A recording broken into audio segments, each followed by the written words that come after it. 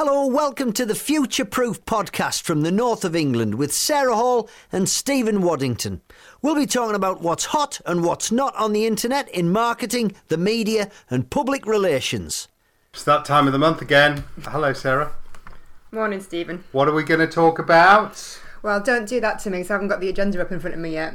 I'm busy Googling. Well, we're going to talk about Cannes Lion. We're going to talk about PR Fest. We're going to talk about the general election. First of all, before we get into anything there, we're going to talk about the fact that we're dating because of the anonymous comment you got on your blog. I got a snarky comment on Friday evening. So let's be explicit. Stephen and I are dating. We are in a relationship. Right, we can move on now and do the professional bit if that's all right. Crack on. Great. So kick us off. Future Proof, last week you were at Fest. You were at PR Fest. Yeah. And you had some new research. Yeah, it was just a great festival, and let's start by just taking a step back and looking at the agenda. Laura Sutherland from Aura PR did another great job, really dynamic 2 days, and people could book half day or full day or 2 day tickets, and it worked really well. Thursday, when we were there, the morning was really well thought out. So there was a really upbeat presentation by Andy Barr on influencer relations, he's got great pace and humour and he knows his stuff. So that went really well. As opposed to you and I, which are slurring down. The panel that I then shared with a workshop after in terms of, for event organisers, that kind of upbeat presentation, panel, and then workshop kind of format was really successful. But I chaired a panel about diversity and inclusivity, which was really, really interesting. And, many thanks again to those who participated. And we talked about all kinds of things from LGBT to unconscious bias to, just how do we become more representative. And that was really positive with some potential takeouts for people who were there, things that they could do back at the ranch. And then you did your bit, didn't you? I did a workshop on influencer relations, which was a little bit of a car crash. He got all panicky because he had a whiteboard which wouldn't rub off, and that wasn't in his planning. So we had to get out the big post-its, didn't we? We got out the big post-its, and to be fair, they worked. I think the point of that session was, it contrasted with what Andy Barr was talking about. Andy was talking about influencer relations as a means of engaging for brands, but then I took the conversation a little bit wider, said, look, everything we do in public relations is influencer relations in some form or other. We're trying to engage with the stakeholder. Because of social media, it now has this trendy tag. Instagrammers and Twitterers and YouTubers are all over it and are monetizing their audiences. And brands are very, very keen to engage with them. But it's much broader than that. So we ended up doing an influencer relations workshop with a challenge from someone who's in the room who was wanting to fundraise for the Taylor Bennett Foundation.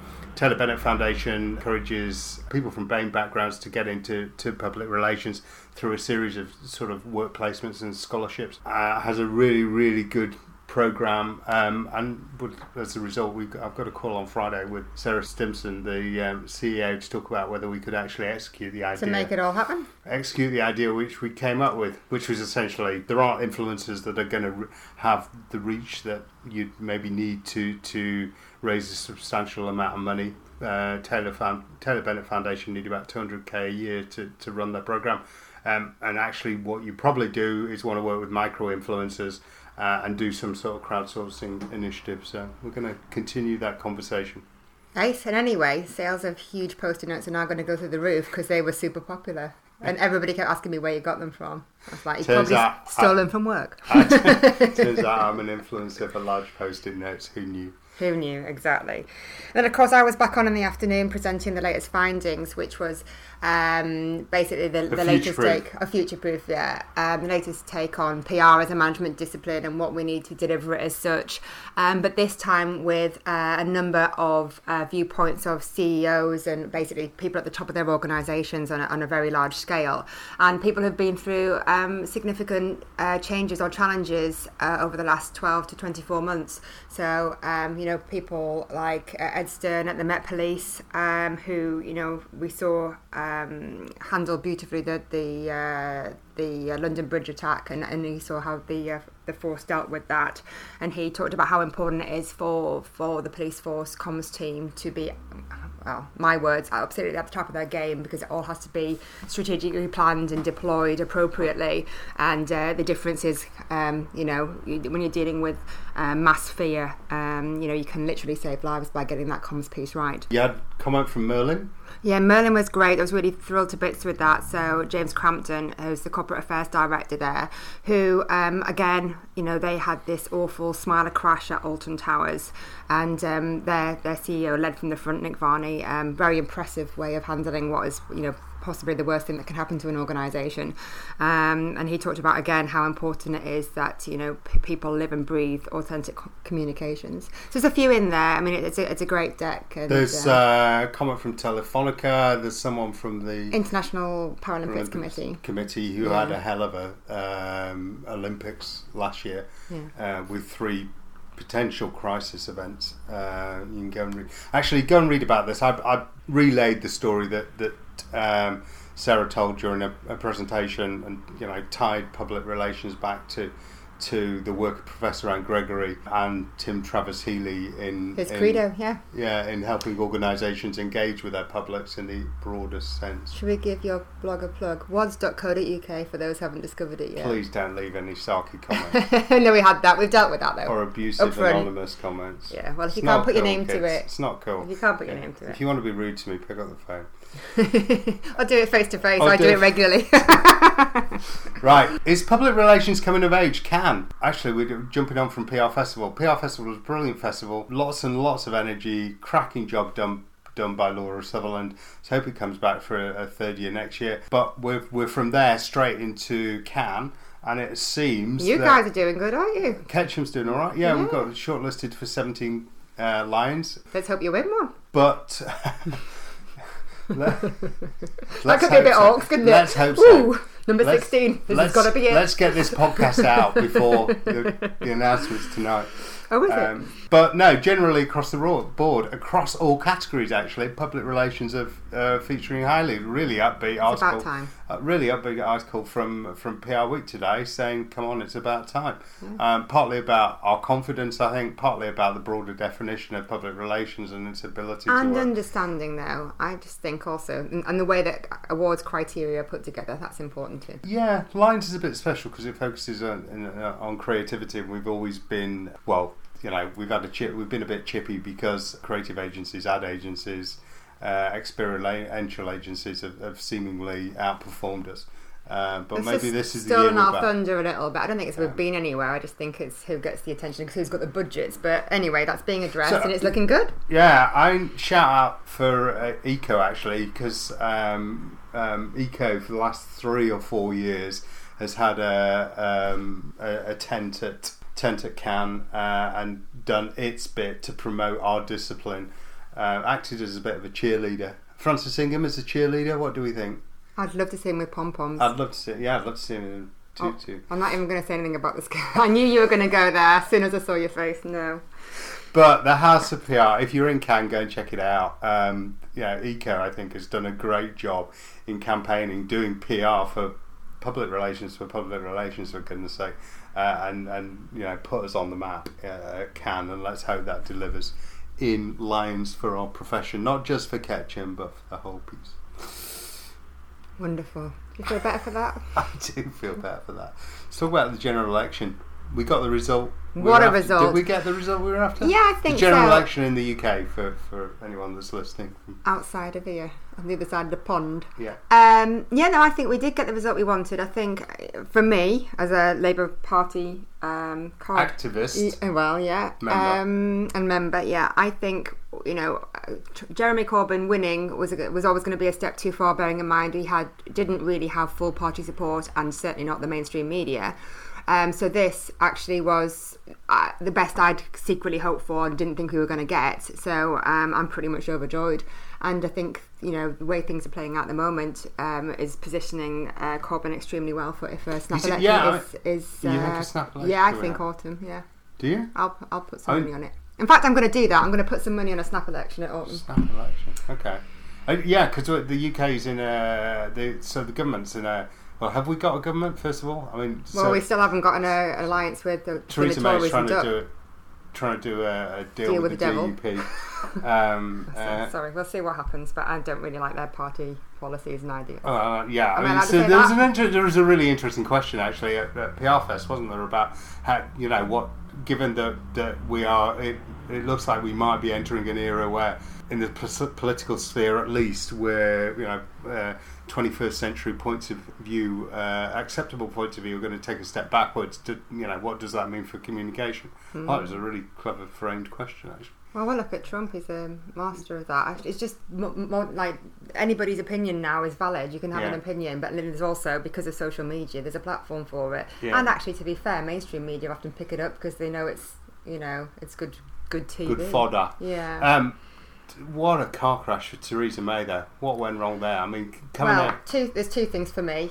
One, she wanted to step away from the nasty party, so they deliberately made it around an individual, so... Her profile. Yeah, her profile. So it's all about Theresa May. Then Theresa May, then Theresa May wasn't particularly accessible, certainly not with media, when that's bitten her now that the election's finished, although she kind of managed to carry it at the time. And she's just seems to have absolutely no empathy, and it's just completely inauthentic. And then you contrast that with someone who was actually going around on grassroots level, talking to people. We saw Grenfell Tower the other day. I mean, the pictures straight off, him there with the people who had managed to make it out, and residents, holding them while they were reading policy documents together, and then she's surrounded by security people. Coppers. It's just, it's completely very stark. It is really, really stark. So I think you saw that play out in the election itself, because sat where we are in Tynemouth today, You're upgrading us a little bit. We're not quite Tynemouth. We're not far away. Okay, all right. So Theresa May visited the constituency. Oh, it's Tynemouth constituency. Campaigning. Yeah. And it was very carefully stage managed in front of an audience of Conservative Party members. So basically, my Facebook friends messaged me and said, Theresa May's apparently in Tynemouth. Does anybody know where she is? And nobody couldn't track her down. Knew. Yeah. Which is extraordinary given how well connected you are. Yeah. Until not to Tories. Oh, you actually get no, not to Tories, admittedly. But usually we would have found someone. There's always a sneaky one in there somewhere. So you contrast that with Corbyn, who came up. Gateshead rally. Came up to not actually to the constituency, but he came up to the North East after the. To be fair, the Chronicle called him out, but he did come up, and he 10,000 people turned up. Yeah, all stood outside chanting his name. Yeah, around the stage. It's incredible, absolutely incredible, and you saw that play out online as well. Just the way because you remember you were receiving. So I complained initially, didn't you, about the lack of comms, but then it got really, it was awful at the very beginning, which fair enough, they weren't expecting the snap election, but to be honest, any good comms team should have planning scenario in place, and like that I was pretty appalled at the start, but actually they got really good and they sent out plenty of information about what was happening where, how very practical steps about how to get involved. And it was interesting, so when I was actually doorstepping, it was really interesting around the coastal area where I live, and that there was no Tory candidate to be seen. What they were doing is spending their money on Facebook ads, but not just that, they'd done wraparounds of the local free sheets. Yeah. But all in a really terrible way, so it looked a bit like a cheap OK wrapper. And people were absolutely appalled by it. They were offended. And actually, I was talking to a friend who works for the News Guardian, which is my main local free sheet, and he said they'd had a ridiculous number of complaints about it. Yeah. And they felt it was imbalanced, but obviously they can, it's advertising, they can take money. Yeah, I saw Stuart Bruce posted a picture of the local paper in Blackpool. I apologise, I completely forget the name of it. But similar deal, they had a half page below the fold on a front page ad. But the editor clearly was having none of it, because he'd done a blinding criticism of the party above the fold. No, I think it was no job losses or something. Yeah. Are there been job losses to or something? Yeah. So, But I think the other thing, to come back to messaging and the approach, I do think it's not always just about the underdog. I do think when it comes to general elections, people like more upbeat messaging, and I think the Conservative Party, and of course I'm biased, came across both arrogant and complacent. They didn't cost their manifesto. They obviously the advisors that Theresa May was listening to, she wasn't listening to the wider team when there were concerns, so for example, about the dementia tax. That was complacent in terms of that was seen to hit their core demographic of voters in terms of the over 50s. I just think she was so determined and so complacent about the strength of position that they didn't really consider any alternative to winning. And then of course you've got someone like Corbyn, who is also very aware that we do have these younger people who are not getting out and voting, and the Tories didn't spend hardly any money in trying to get people out to vote, and the Labour Party spent an awful lot doing that, and a lot of their messaging was, please just get out and vote, just vote, and it wasn't even policy related. And I think there's two more things there for me. Right.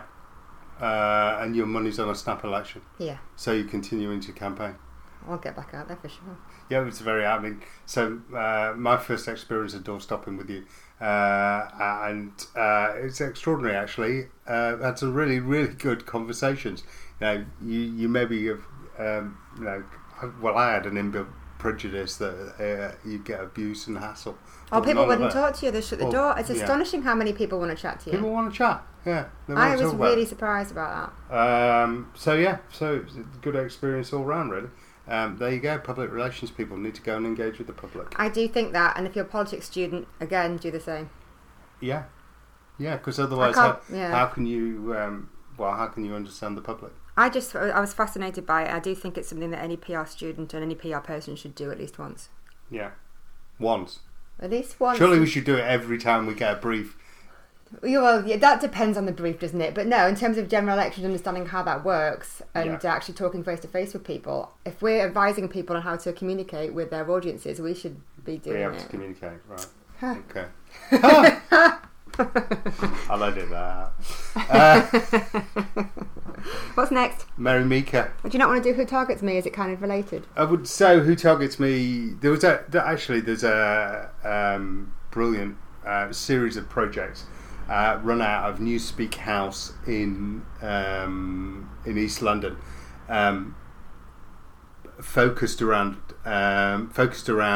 hacking the election. Actually, it wasn't hacking the election, but it was technologists, communicators, marketers, trying to figure out better ways of creating technology and putting information in the hands of the voting public to help them be better informed. So there's a whole series of projects. And run by a guy called Ed Spacera. Sorry if I pronounced your name wrong, Ed. Who basically made us a free space available at Newspeak House, and there's a bunch of projects came out of this incredible 6-week period in the run up to the election. So there was things like tools to help people vote tactically. There was this tool that you just mentioned, Who Targets Me, that basically allowed people to track how they were being targeted on Facebook. One of the... Because at the moment that escapes legislation, doesn't it? You can actually, for example, the Tories were... Well, no, so a party must disclose how the amount of money it's spending on advertising to the Electoral Commission, and it's it has to do that. But there's also an issue about content now. It's not just about that. But anybody can off their own back put ads on Facebook, but whatever content motivation. On billboards and in papers and on the media and everywhere else is subject to scrutiny. So that's the other thing. So if you don't see it, if an ad's created on the fly, and if it this is an area which is unregulated at the present, so it's doubly important. Yeah. So Who Targets Me was a brilliant project. Data was crowdsourced as well, so amalgamated and wrapped up. So they were able to monitor right the way across the 650 constituencies in the UK how different parties were using advertising, and I think that's a really, really important conversation for the future of democracy. It's a black space because of the lack of disclosure, because of the lack of transparency. And it's really, and also the fake news thing. You could literally target anybody with any old thing that's completely unsubstantiated. Yeah, I mean, and people don't necessarily. What really should happen is Twitter, Facebook, and Google should have some sort of register of who's advertising and the content they are, and clearly they don't. So, yeah, watch this space. I think the Electoral Commission will. Well, I hope the Electoral Commission, after the election, as part of their wrap-up, will look at that, and we'll see future legislation because it's much needed. But anyway, you know, that, and there were a whole number of projects came out of Newspeak House. Mary Meeker. Yes, you're going to give another plug for your blog because you did a piece on this, so we didn't have to read the full thing. Let's face it, most of the content for these podcasts comes from my blog. Shut up! No, you should get blogging. Yeah. Well, find me 5 minutes in the day. That would be great. Mary Meeker published a report every year. She's a venture capitalist, analyst, come venture capitalist. Works for Kleinwort Perkins. Every year around June publishes a report. It's a summary mashup of data from around the internet about the internet worldwide. She publishes it for a conference in the US called Recode, and you know, it's one this year. It's 350 odd pages long, monster document. Every year it's something that, you know, professional communicators, internet, anyone interested in the internet technologies jump on, because it's just a really, really good summary, synthesis of content from around the internet. So, you know, some of the highlights. Yes, I did blog about it. I pulled out about 15 things. You know, this sort of data is the kind of information that should be at the heart of any planning activity to inform campaigns, to inform so the identification of publics, and to inform, you know, how people are using different media. From free tools to user-generated content to all sorts. It's a useful roundup, Stephen. Thank you. Would you like to know some highlights, Sarah? I'll read the blog. So she says by 2026, everyone in the world is going to be connected to the internet. At the moment, about 50% of us are there. She says we are continuing to. I mean, no shit, Sherlock, some of this, but we're continuing to use the internet more and more. So now a citizen in the US consumes the internet for 5.6 hours a day, and that's grown about 5% year on year. Meeker says smartphone growth has stalled because we've reached the position where almost everyone in the world who needs a smartphone has one. And so we're only ever going to see incremental growth in that market. There's a whole load of other stuff in there. You know, the switch from the dominance of dominance of tele-advertising as a format to internet advertising. We're reaching that point this year. Stuff about return on investment and measurement, ad blocking, UGC, things she highlights as hot. For 2017-2018 are voice recognition technology, something that we've talked about, so Google Home, Siri, Alexa. Image recognition, artificial intelligence, so tons and tons of stuff. I did hack it down to 15 points in a handy blog post, which I will signpost people to. Excellent. There's a really good, so every year she pulls out a really interesting, she takes a sort of sideways views of technology and looks at how consumer behaviour is changing. And one of the highlights in that area this year was doormen as foremen, which I thought was quite interesting. Yeah, I did, just because I know you go down to our post room at Omnicom on Bankside, and you know, around about 11 o'clock when the Amazon man turns up, click and collect. We've got the same stacks thing. of You just stuff. like the expression. Nobody knows what you're talking about. What's click and collect? Well, you do exactly the thing. You choose the location where you're going to collect something if you're not in the house. Okay, so this is 2017, Stephen. Post office do it for you as well, you know. Post office do that. Sainsbury's Who else do it. Sainsbury's do yeah, that. so I want to order something from Argos or from anywhere, really, it'll drop off there. It's a nice bit of innovation, isn't it, to solve that, you know, people have got to go out to work problem. Yeah, have a life thing. Wow, modern technology. It's amazing. Amazeballs. It's amazing. Right, shall we wrap up? We wrap up with a tip. Have you got a tip? You do this to me every time. I do, yeah. Okay, I've got two. I've got a really good one. One, Go on. it's strawberry picking season. Get yourself out there. Number two, follow the hashtag inspired by Cannes, because obviously we talked about that earlier, and that'll hopefully inspire creativity in everything we do this week. How's that for you? Yeah, Love PR is another good hashtag from We Love PR. We Love PR. Sorry, from the Eco team. Yeah. And your tip? My tip. So I've discovered a new app that I want to show you. Right. All right. What kind of app is it? This makes me nervous. No, so this is, we talk about artificial intelligence and we talk about photo recognition and stuff. Mm-hmm. So I've spotted on Twitter this morning someone talking about this app. Sorry, I can't remember who, but it's a piece of kit that's designed for blind people. It's called AI Poly. And you point it at something and it will tell you what that thing is. That's immense. So it's using really, really clever photo recognition, then speech synthesis to tell you what stuff is. So if That's really I clever. switch it on and point it at something, it's not nice speaking loud to font me. as well, isn't it? Oh, you just turned it off. Computer mouse. There we go. Laptop. Does it recognise me? Girlfriend. I'm not sure. Oh, is that right? Something you need to tell me? Let's have a chat. Laptop. Sarah, we need to Laptop or talk. treadmill. Pen. Isn't it good? Are you going to play with this all day? Fan. That's not a fan, that's a microphone. But Fan.